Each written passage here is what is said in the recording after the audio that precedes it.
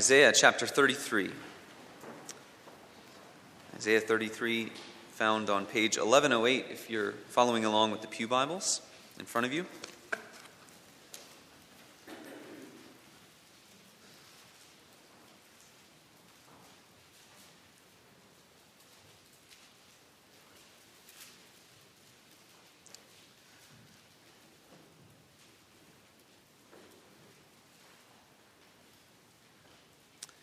Since we're diving right into a chapter in the middle of Isaiah, I thought it'd be fitting if I just kind of acclimated us to this chapter. So in verse 1 of Isaiah chapter 33, there is a woe that's pronounced against Assyria, which is one of the most powerful nations on earth in that time, one that was really arrayed against God's people. And Isaiah is prophesying to Judah, which is it would be the southern kingdom of the kingdom of Israel when it's split in two. So Assyria was arrayed against Judah, and Isaiah pronounces this woe from God against Assyria. And then we have a prayer from Isaiah that God would hear their prayer, that he would vindicate them, that he would come and deliver his people. So that's the second part of this chapter, Isaiah's prayer. And then there is a prophecy of judgment followed by blessing. So God says that he will come and he will judge. He will judge Assyria. He will remove them from being a threat to God's people. But then there's also a judgment that happens within the house of God. God says he's going to come and he's going to purge unrighteousness from within Israel or Judah itself. And then finally there is a prophecy of blessing in verses 17 through 24, which gives a beautiful vision of God being the king over his people and creating peace and prosperity for them. And it's a vision that is given from the top of a mountain, God creating peace and justice and righteousness on the top of a heavenly mountain. So with all of that in mind, let's turn to this chapter, and I will read all of Isaiah chapter 33 for us. This is God's holy word. Let us give our attention to its reading. Woe to you, O destroyer, you who have not been destroyed. Woe to you, O traitor, you who have not been betrayed. When you stop destroying, you will be destroyed. When you stop betraying, you will be betrayed. O Lord, be gracious to us. We long for you. Be our strength every morning, our salvation in time of distress. At the thunder of your voice, the peoples flee. When you rise up, the nations scatter. Your plunder, O nations, is harvested as by young locusts. Like a swarm of locusts, men pounce on it. The Lord is exalted, for he dwells on high. He will fill Zion with justice and righteousness. He will be the sure foundation for your times, a rich store of salvation and wisdom and knowledge. The fear of the Lord is the key to this treasure.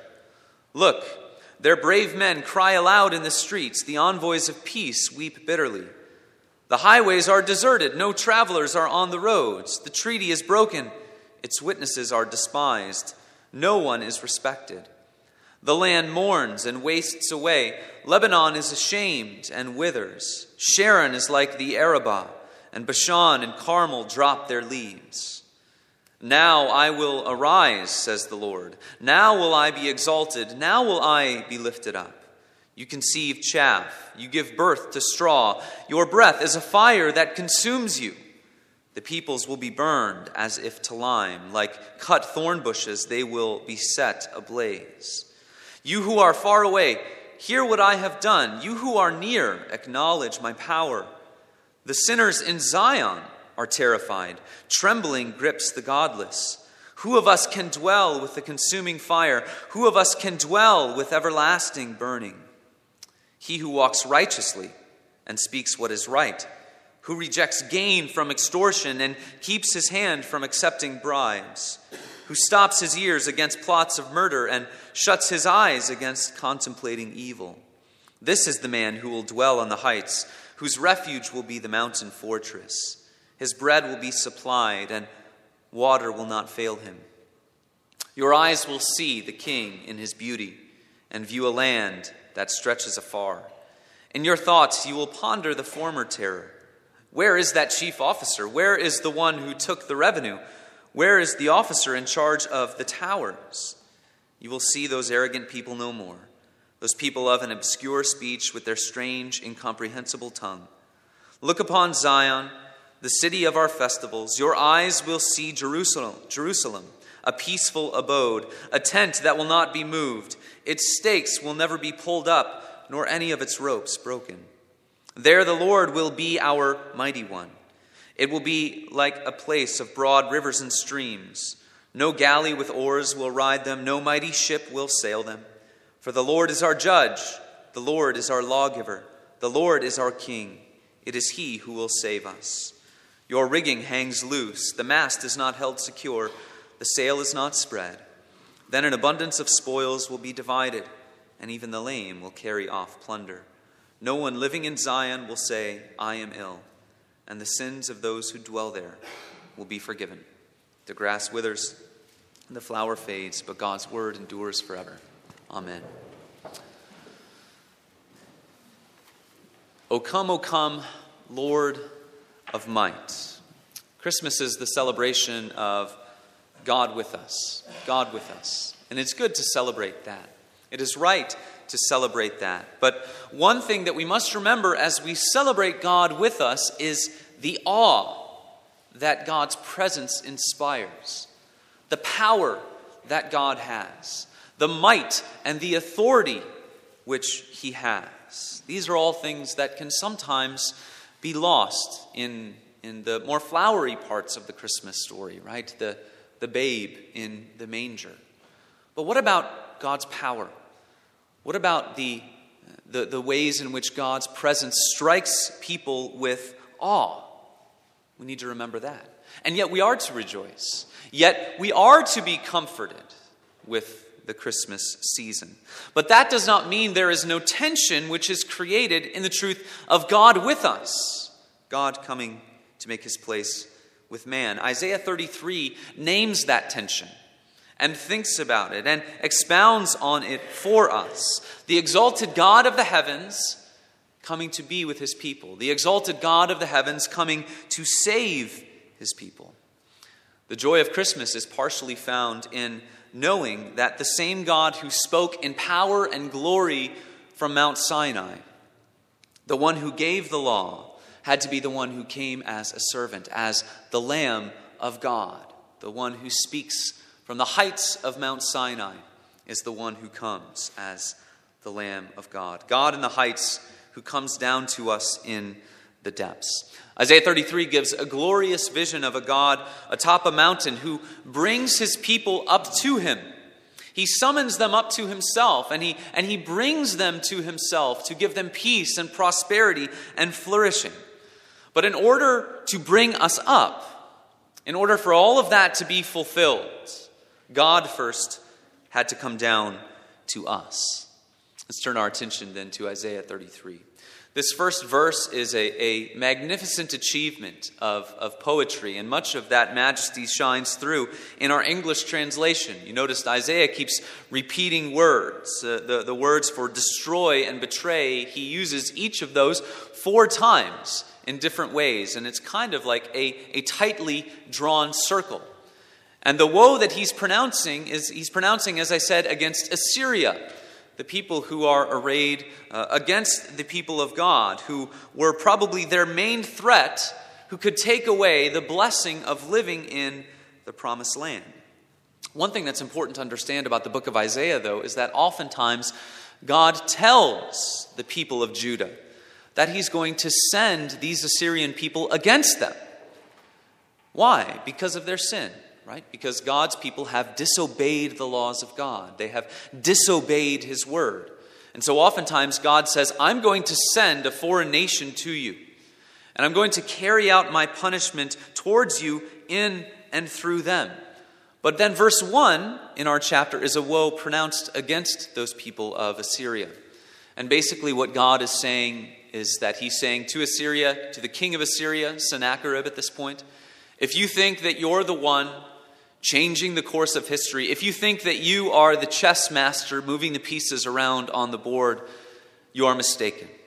God holds even the heart of the king in his hand. He is sovereign, and he says to the king of Sennacherib, when my purposes have been fulfilled in and through you, when you have destroyed all that I have appointed you to destroy, you too will be destroyed. That is the woe pronounced against these Assyrian people.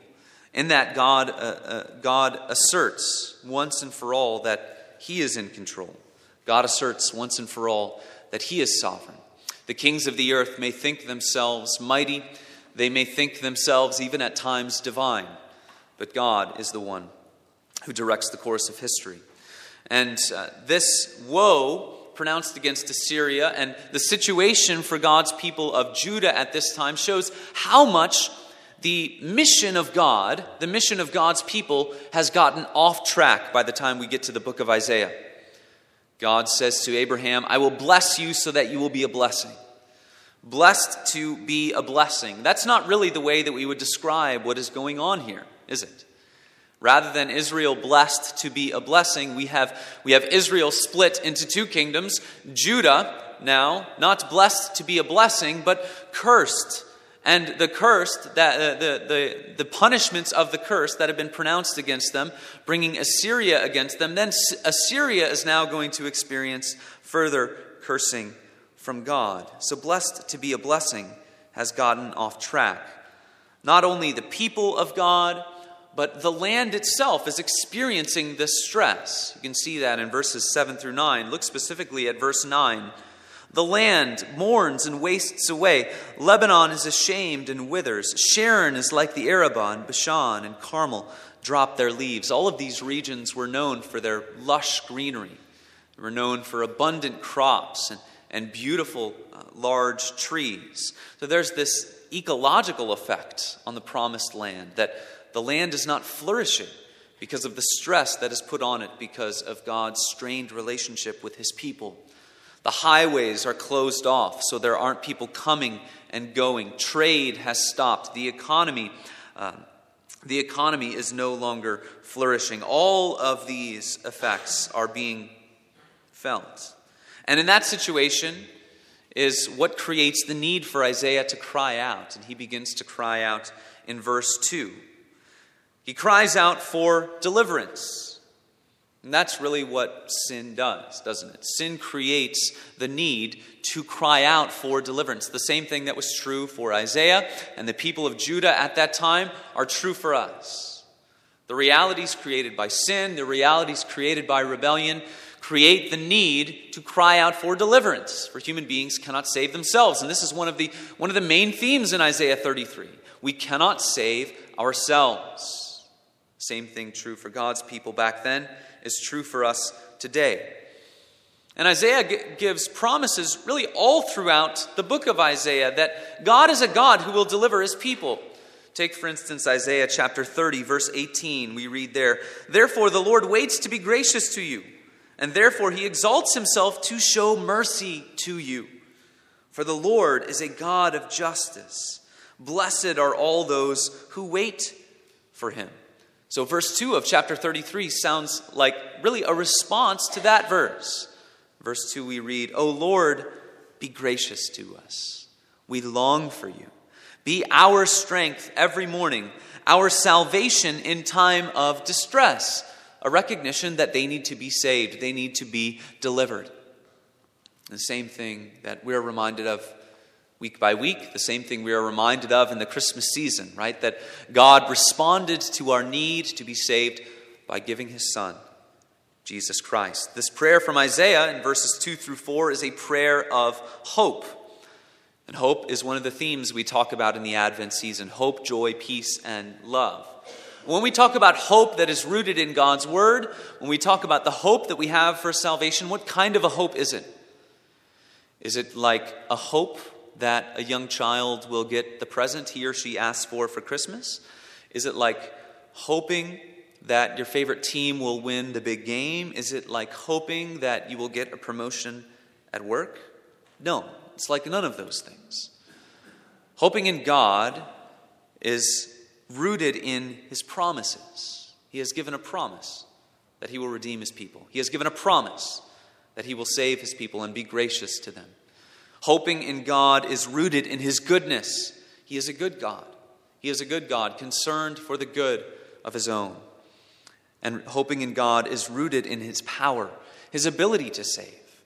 He is not part of this creation. He is not limited by the forces of nature. He can deliver his people. He has the power to save. So hoping in God is hoping in his power. And the power of God is front and center for this entire prophecy, isn't it? God is the God who scatters the inhabitants merely as he raises his voice. There's a common thread running through this prophecy and really the entire scriptures, that when human leaders are given power, they tend to exalt themselves. We have seen this throughout the Bible. Genesis 6, the kings of the earth tried to exalt themselves to the places of the gods. God responds by sending the flood. Genesis 11, the men of the earth conspire together to build a staircase into the heavens that they may exalt themselves. And every time that happens, God responds by showing and asserting that he is God alone. Nehemiah chapter 9, you are the Lord, you alone, you have made the heavens, the heaven of heavens, with all their hosts, the earth and all that is on it, the seas and all that is in them. You preserve all of them. The host of heaven worships you. The idolatrous desire of man is to exalt himself, but that place is reserved for God alone. So here we have Assyria, appointed to bring calamity unto God's people for their disobedience. But in the midst of that, the king of Assyria can say, well, look at how powerful I am. Look at how exalted I will be. And God says, no, when you have finished your destruction, you too will be destroyed. For you are not a God like me. You do not exist the same level, the same plane that I do. I alone am God. I alone am God. So Isaiah cries out to God. He remembers his people. He remembers his people. It's important to remember that as God uses a nation like Assyria to be brought against his people, Judah, it's not as if God's loyalties are shifting. God's loyalties do not change. God's people are God's people, and his promise rests secure. So then in chapter 33, we are brought to this prophecy of judgment. And we see that God comes to judge both outside of his people and within his people as well. God is moved to action at a certain point in this chapter. Can you tell where it is? It's in verse 10. Verse 10, God says, now I will arise. He is the exalted one. He is the only one who is God. But now in verse 10, he shows that he will be moved to action. And verses 11 and 12 seem to be referring back to verse 1.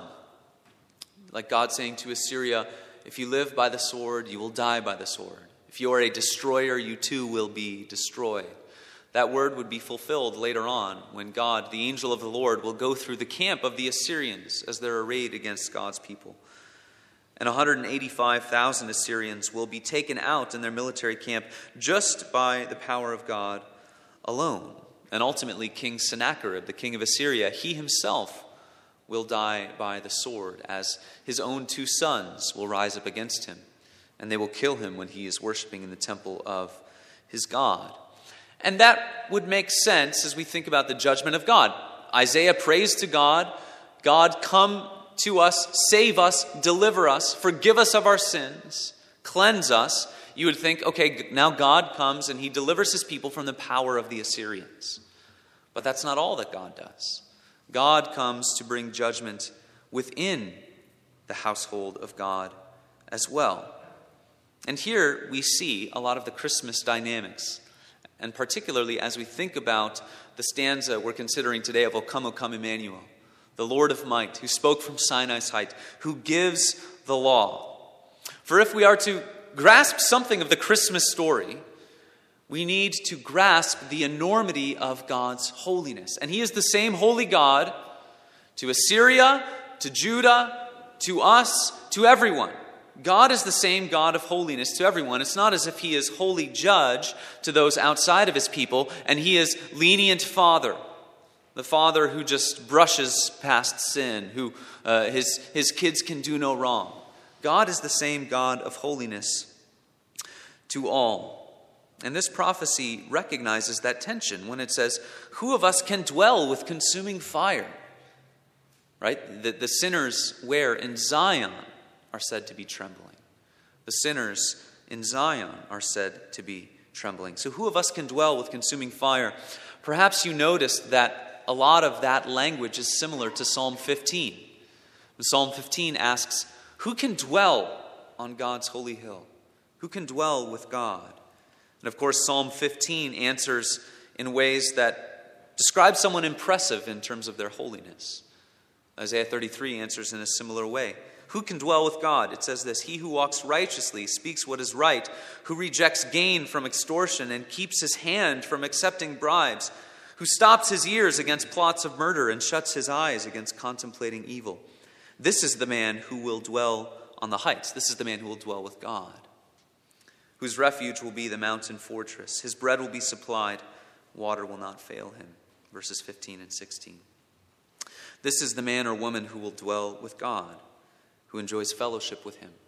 So how are we to think about this? How are we to think about places in Scripture? Psalm 15, Psalm 24, Isaiah 33. The righteous are the ones who dwell with God. Right? God comes in judgment against Assyria, which seems to make sense, but then God comes in judgment against his own. And the people who survive that judgment are the ones who are righteous, the ones who are impressive in terms of their holiness, the way that what we just read describe people in those ways. Doesn't accept bribes, who doesn't listen to plots of murder, shuts his eyes against contemplating all evil. How should we think about this? I want to be careful how to understand this and how God's Word gives us these passages that talk about the righteousness and the holiness of the people of God. So we'll say a few things. The first thing that we might say is this.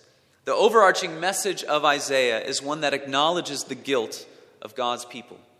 For instance, we could think of Isaiah chapter 6, where the prophet is caught up into the heavenlies, given this glorious vision of God. Isaiah, who's perhaps one of the holiest people in Judah at that time. And what does he say? He says, woe is me, for I am a man of unclean lips, and I live among a people of unclean lips. All of God's people share in this guilt. That's one of the overarching messages of Isaiah. Second, we might say that salvation by grace is consistently represented by Isaiah. We had that verse in chapter 30 that we read earlier. The Lord waits to be gracious to you. He exalts himself to show mercy to you. He is a merciful God who hears the prayers of the humble, who hears the prayers of those who cry out to him. So, corporate guilt, salvation by grace. But we also might say in connection with this that salvation by grace is a holistic endeavor. As Reformed Christians, we make sure that we camp out on these correct and glorious doctrines like justification by faith alone, which is the doctrine where we learn about how sinners are reconciled to God, which is really our main problem here on earth, right? How can human beings, guilty, sinful, be reconciled to God? When people hear the message of the gospel, they hear the message of Jesus Christ, and they are called to trust in what he has done for them. And as they hear that message and trust in Jesus, God forgives their sins, and he says that they are perfectly righteous. Justification by faith. Trust in what Christ has done. And so, what might we say then to passages like this? Well, we would say that as we hear about the righteousness of the people of God, in some sense, whenever we hear about a perfect righteousness of God's people, we are to be reminded of the righteousness of our Savior, that it points us to Jesus Christ. And yet, the Bible doesn't really let us off the hook so easily, right? Because the Bible also tells us that salvation by grace doesn't mean that those who are justified go on living just as wicked as before. Rather, salvation by grace is an ongoing, it's a holistic matter. It's a work of God where God doesn't abandon his people after he has forgiven them, but he abides with them, and he works on them, and he sanctifies them, and he smooths out their rough edges by his Spirit through faith in Christ. John Calvin explained it this way. And he would say that when we trust in Christ as persons, we are forgiven and we are cleansed and we are declared righteous. So that personally we are justified. And then because personally we are justified, our works, even though they are imperfect, so our striving to obey the law of God, our striving to obey the commandments of God, even though all of those works are imperfect, because we are justified, those works are justified as well. It's like a cause and effect chain. So then, because of our union with Christ, and by the Spirit of God being with us, even though we have works that are in many ways imperfect, they are still obedient, right? We strive to obey the law of God. And these works show that we are different than those who are not joined to Christ, and show we are a people living for our King. See, the church is to be different. We are to be different. And because of the Spirit of Christ, we are so. In small ways, in imperfect ways. And of course, we always fail to be perfect. But these passages create a tension. They point us to the righteousness of our Savior, but then they also say that God will abide with you and create in you a righteousness that will show that He is a holy God who can create a righteous people. Verse 5 in our passage, the Lord will fill Zion with justice and righteousness, not just because He expels evil, but also because He creates the good. God creates the good in us by His grace. That is what God does. A man, a woman justified, being sanctified, that is the one which verse 16 tells us will dwell in the heights with his or her God. And that brings us to this glorious representation of God being on top of a mountain and having a city filled with peace, a city filled with flourishing. There's a righteous king, a powerful king. You will see the king in his beauty, it says. What king is that talking about? The people of Judah at that time looked to their king, King Hezekiah, and they looked to the king of Assyria, one of the most powerful kings in the world. And were they filled with confidence or fear? They were filled with fear. Filled with fear because even though Hezekiah was certainly not the worst king in the history of Judah, he was ultimately probably not going to be a match for the king of Assyria. Isaiah 33 has a vision of a different king. A true king. One who stands above Nebuchadnezzar. One who stands above Sennacherib. One who stands above Pharaoh. See, human kings try to exalt themselves to the heavens, proclaim themselves to be divine, to give themselves a place which belongs to God alone. But verse 17 here is not talking about a human king. The king in his beauty is the vision of Yahweh himself being king. And the reason is that Isaiah is saying he's seeing a problem. Israel said, we want a king way back in the days of the judges and the days of Samuel. We want a king like the rest of the nations. We want a king to rule over us like the rest of the nations. The problem was that from that point forward, Israel became a very average player in the game of world power and world dominance. And Isaiah is saying, hold on here. We serve and we worship a God, and He looks down upon the earth, and all of these kings of the earth are like nothing to Him. They are as nothing to Him. Sennacherib is nothing to Him. He is much more powerful than all of these kings. So the glorious vision that God gives to Isaiah is God Himself coming to rule as king. And in that day, Assyria will be a distant memory. Where is the one who used to taunt us in the streets? See, Isaiah is speaking of these people with an incomprehensible tongue. Back then, it would have been very shameful for people who came against your tribe, your nation, your people, to stay in your capital city and be speaking a different language, because it would be a reminder of their dominance over you. Isaiah will say there will come a day when all of that is a distant memory. And so Isaiah gives this vision of God calling His people up to Him and bringing them up to a mountain. O come, Lord of might. The writer for our Christmas carol, John Mason Neal, got that from verse 22, which says, the Lord is our judge, the Lord is our lawgiver, the Lord is our king. It is he who will save us. And this shows how all of this can be tied together. An oppressed people crying out to God for deliverance. And God responds not only by coming in judgment, but by purifying a people for himself. God must be king. God must be the one to come as king. The world is too flawed. The curse of sin is too far-reaching for salvation and redemption and safety and flourishing to come by anyone but by God himself. And that's the story of Christmas, isn't it? God himself coming to reign as king, because only he can make everything right. But God is a God who is unapproachable. God is a God who is infinite in his holiness and his righteousness and his power. And this stanza, O come, Lord of might, is trying to get us to remember that at Christmas, what we must remember is that the eternal God, the holy God, almighty, infinite, eternal, came to earth to reign and to rule, but to save. The same God who spoke on Sinai came to the earth. Let all mortal flesh keep silence. Why? Christ, our God to earth, descendeth. And that word descendeth stretched out over 6 notes in that beautiful Christmas carol, let all mortal flesh keep silence. Christ, our God to earth, descendeth.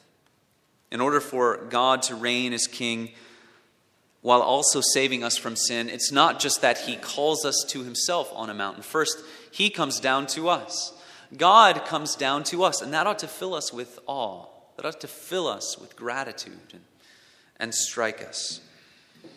Have this mind among yourselves, which is yours in Christ Jesus, who though he was in the form of God, did not count equality with God a thing to be grasped, but made himself nothing, taking the form of a servant and being born in the likeness of men. Being found in human form, he humbled himself by becoming obedient to the point of death, even death on a cross. Therefore God has highly exalted him, given him the name above every name, so that at the name of Jesus, every knee will bow, every tongue will confess that he is Lord. Isaiah 33 gives us the vision of Yahweh, our God, being the king, the true king. It all comes together in the fullness of time, not as God drawing us up to himself, but God coming down to us. The Lord is our judge. So the judge came to earth to be the judged. The Lord is our lawgiver. The one who spoke from Sinai comes to earth to fulfill the law on our behalf. The Lord is our king. The king came humbly, born in a cave, laid in a manger. The King of kings, the only God.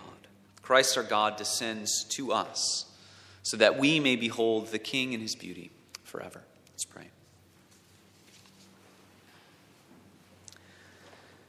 Father, we thank you for your word, your promises for this season. May it strike us that the eternal God, the one who spoke all things into existence, came to us to save us. Father, we think of your people of old. You gave them these glorious prophetic visions, saying that one day you would come and reign and rule as king.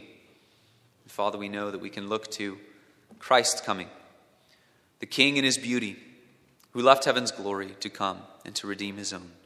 We thank you and we praise you. May you impress that message upon our hearts and always make us grateful for it. In Christ's name, amen.